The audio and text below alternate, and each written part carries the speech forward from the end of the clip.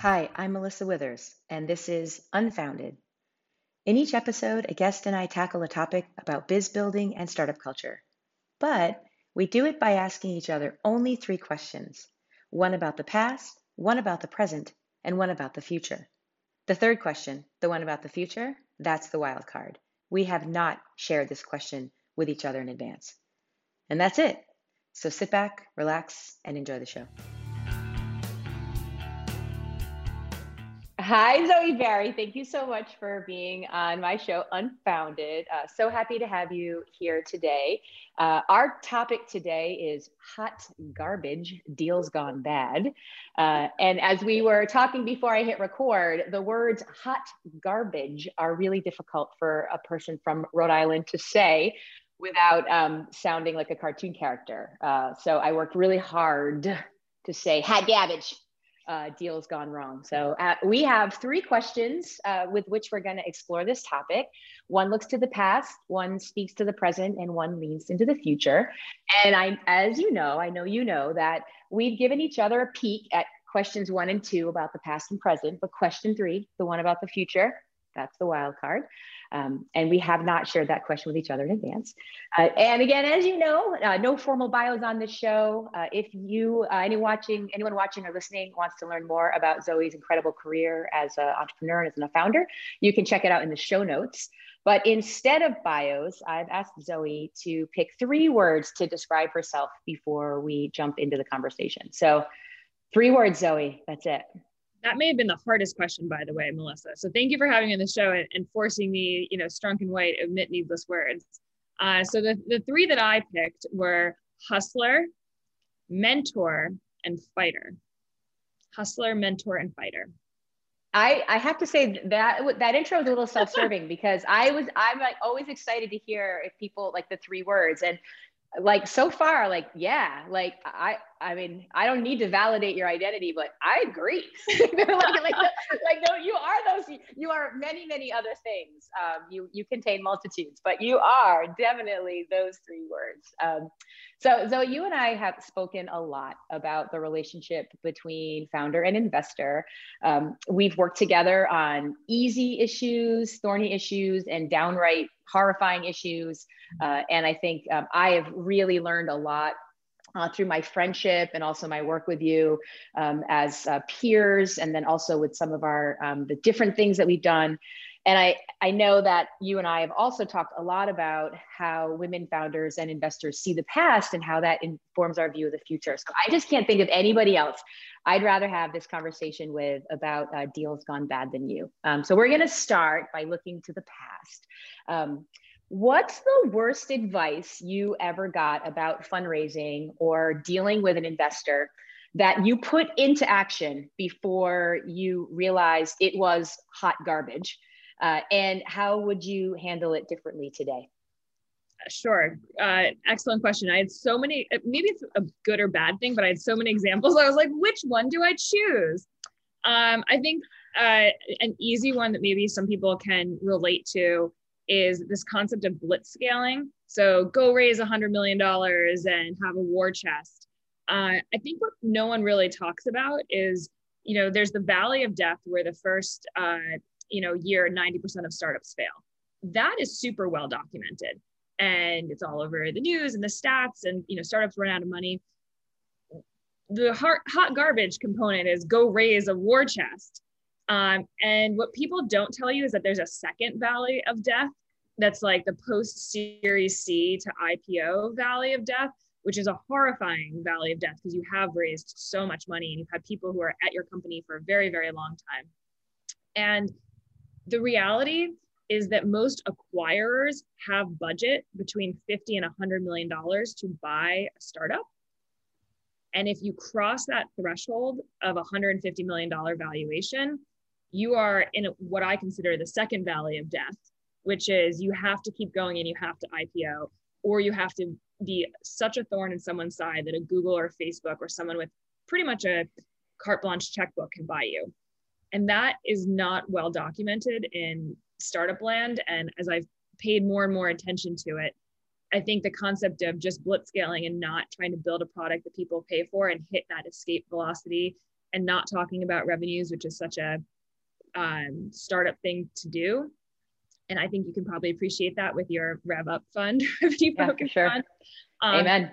But the second valley of death and the risk of blitzscaling and what happens later on, that's not well talked about, because it's almost like bragging rights if you can raise a lot of money and get the investors. And I think the hot garbage component is you can actually make way more money and be much more successful, much happier, return more money to your investors and your team members if you are focused on trying to hit that $50 to $150 million exit price point. Boom. Yeah, I would say the just raise money for the sake of raising money is a steaming pile of hot garbage. So yeah, I agree. I designed this segment and I'm not supposed to respond. I cannot help it. I've responded now to every single one. And I now realize every question can just go on and be like its own segment, which is probably maybe what we'll all do. So, okay, your turn. Hit me up. The past. All right. My question for you, have you ever had a deal go south? Do you still speak with that founder or entrepreneur? So like you, there is no shortage of top of mind exemplars of deals gone sour, right? Or gone bad. And I think that's probably another myth in startup land, is that there's only one way that deals go bad. And that's if a company dies, or if but there's really 1,000 ways for a relationship between an investor and a company to go upside down. And so much of that is around misalignment, around the goals, the objectives, the needs of the company, right? So there really are so many ways that a deal has gone bad. I definitely have had deals gone bad. And I've had some go bad now where I can look back and laugh, but I can assure you I was not laughing when it happened. Losing investors' money is not comfortable or fun. And then also there's a human reality where, like you're working with a company, you're investing in them. And if something happens that you really feel like they did something bad, it makes you angry and you feel like you feel really bad about it. Probably the weirdest deal that I ever had. And I mean, we've had lots of companies just die, but you've heard me say that startups do one thing well, it's die. So like that's not a deal gone bad. That's just the risks of investing in early stage companies. So when I think about deals going bad, it's when the relationship really soured, or where where the company really did something that violated our trust. And we had a company early on in the Rev Up portfolio that just took the money and did something with it that had absolutely nothing to do with what we were investing in. It's the first time in my life that somebody actually took the money and just did something else with it, not what I thought they were going to do. And it all sort of rolled out in this very awkward meeting that I had happened to bring one of our third partners to for fun. It was in New York. And I let's have a trip to New York together. It'd be so much fun. We go to this meeting. I'm like, oh, you're going to meet this company. They're so great. And we sat down and it was like, I had lost all control, it was one of those very humbling moments where I realized like, you have no control. You really think you do. And it just kind of flopped out that the money was gone. They had built something else and they wanted us to get excited about it and put more money into this other thing that they had built with the money that we'd given them for that thing. And I just I was looking at my other partner, it was almost comical. I was like, did this founder think that you would be proud of them and excited for their journey? They were like, let me tell you what we did, but don't panic, because now there's this tremendous opportunity over here for you to invest in. And it was not a tremendous opportunity, and we did not invest. And I remember walking out into like a busy Manhattan street, and I didn't know how my other partner was going to react, because he's not an operating partner and he's a friend or whatever. And he was like, let's get a drink. And I was like, oh, sweet baby Jesus. So yeah, but in seriousness, it was like, one of those moments where I had a bad feeling about that team at the very last minute. I had one of those red flag feels, like where I got in, and it just, we talked ourselves out of it because we wanted to get this part of the fund deployed, and yeah, it was a train wreck. So yeah, that's it. Anywho, okay, so now we are going to the present day. We are in the present day, Zoe Barry. And here's my question for you. So heroes are cultural gold in startup land. And stories about amazing women founders are starting to percolate into the zeitgeist, but the pantheon of startup icons is still pretty much a sausage fest. How did this affect your journey as a founder? Let's see. I think early on, I guess it's present day, right? So I'm going to reflect a little bit, but talk about today. So I think early on, I had to find those female founders who were working and building a company for the first time. And you certainly see the inequity between valuations and governance and who gives up more and gives up more board seats and things like that. But I was always told it would be easier the second time around. And I'm living this present day of this serial entrepreneur who was an exited founder and has assembled an all-star team. And I was expecting to have earned my stripes the first time around and be treated a lot better the second time around. And it's really astounding to me that I am being treated still like a first-time founder. I'm not being— Can I ask a sub question about your question? Totally breaking format here.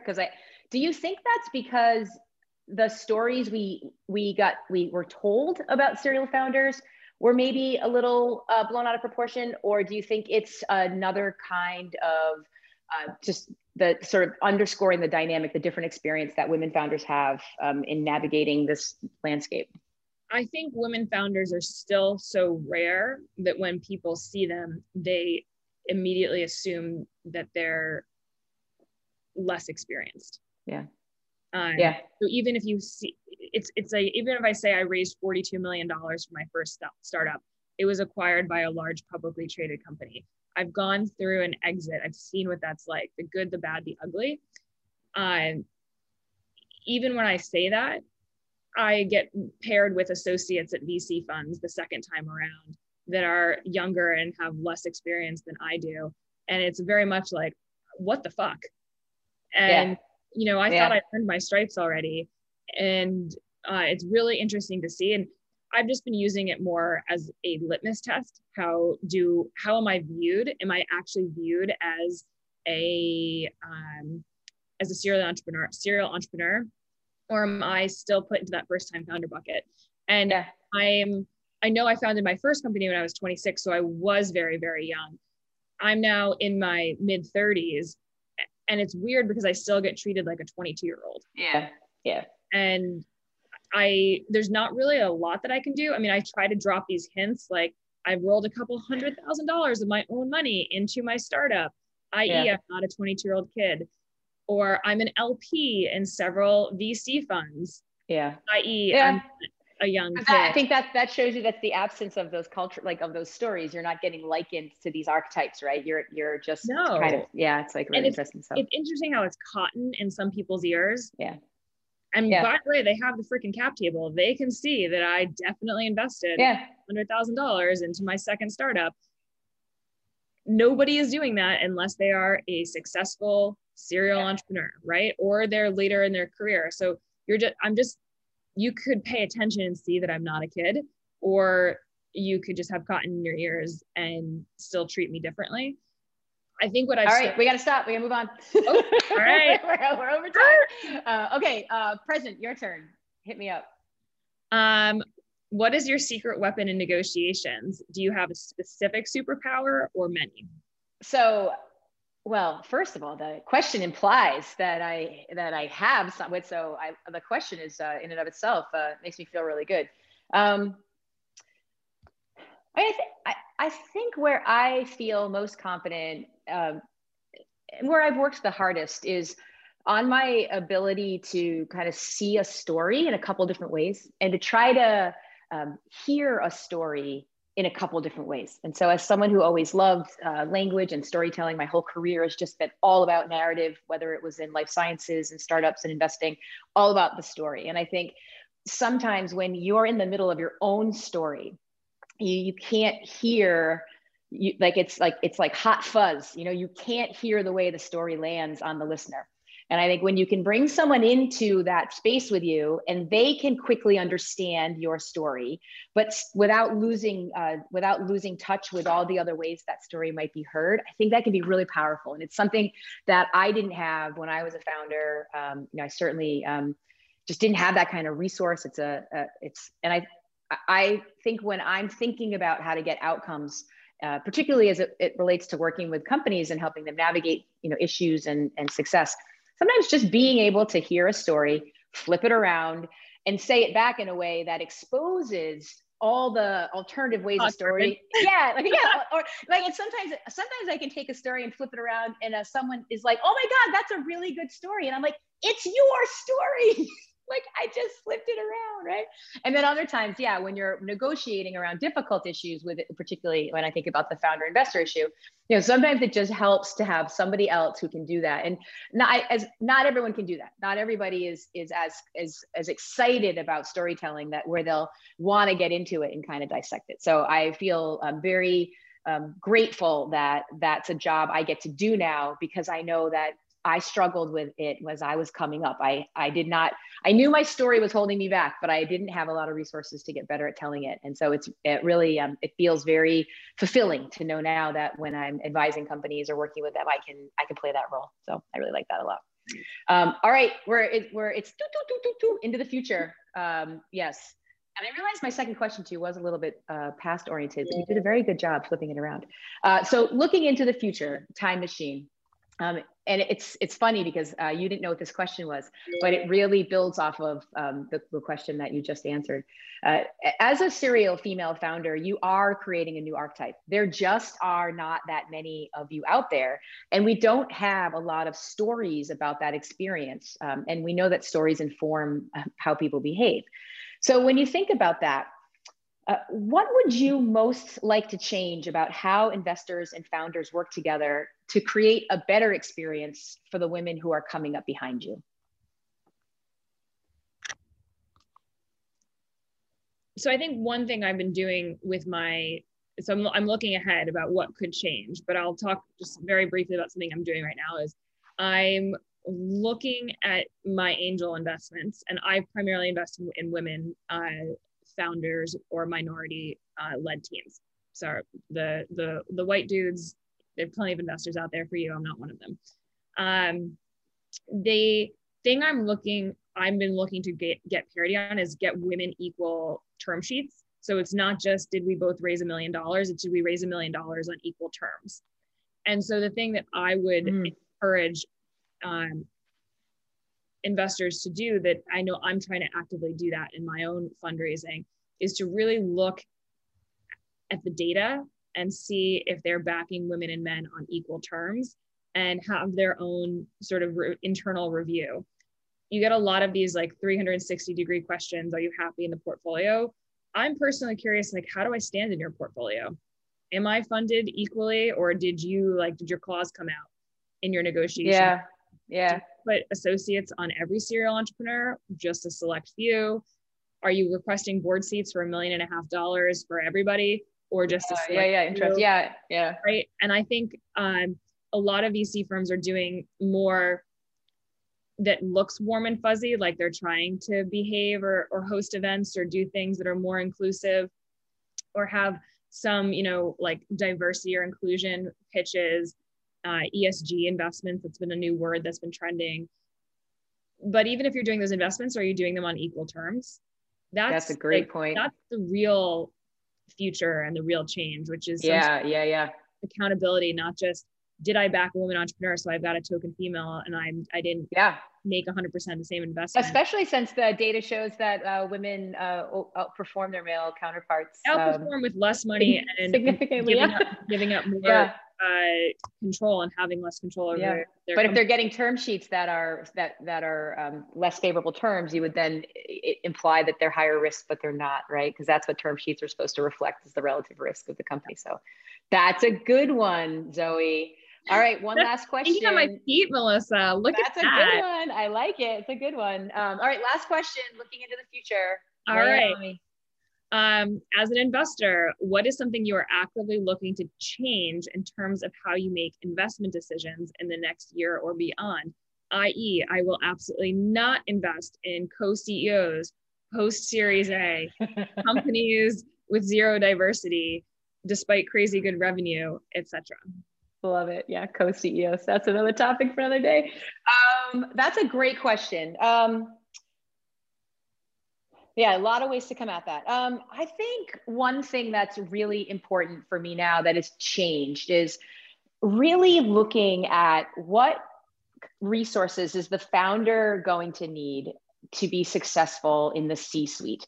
I think we tend to really overlook the realities that first-time founders or women or people of color, or really any founder, man, woman, who doesn't come out of a network of privilege where there was just tons of informal education happening all the way around business building.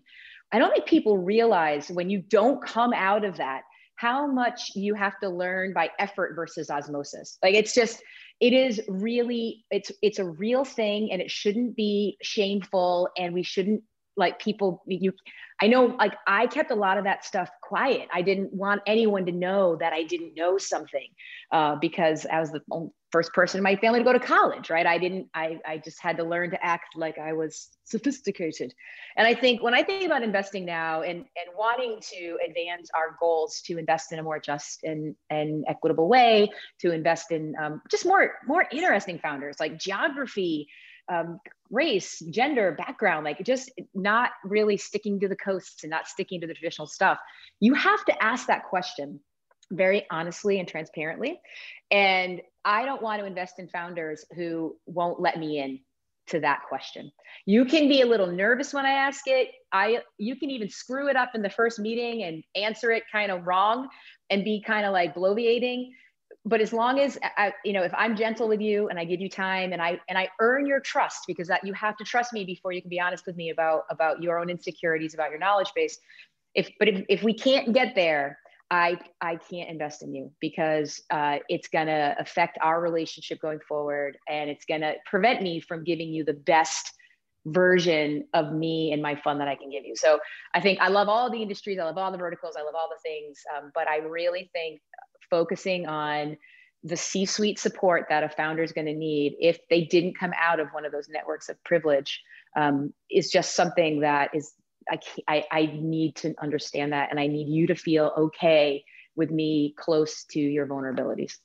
I think that's it. I know we're not supposed to comment too much, but if there's anybody who's listening and is uncertain about opening up to their board or their investors, I will say I have created a very open and transparent relationship with Melissa, and she often has coached me on allowing me to vent to her how I actually feel and then write something much more polished. Blow it out over here so yep. It comes out over here. And that has been life-changing as an experience for me. And I never really had that outlet where I could fully trust somebody, where I could say exactly what I felt and then turn around and say what would actually get a deal done.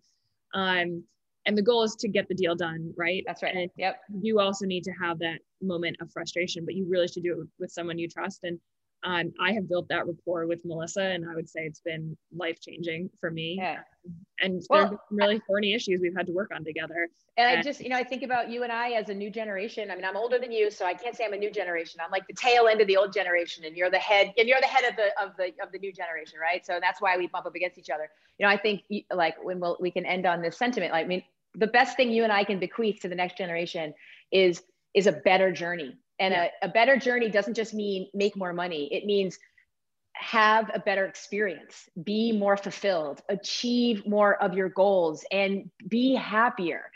Because we get one time on the planet, right? And I think that's something that we have that power to do as a new generation, to help, those girls that are 12, 13 years old now that we're going to see in just a couple of years, hopefully some of these opportunities, lessons, and resources will be there for them in a way that it wasn't there for us. So.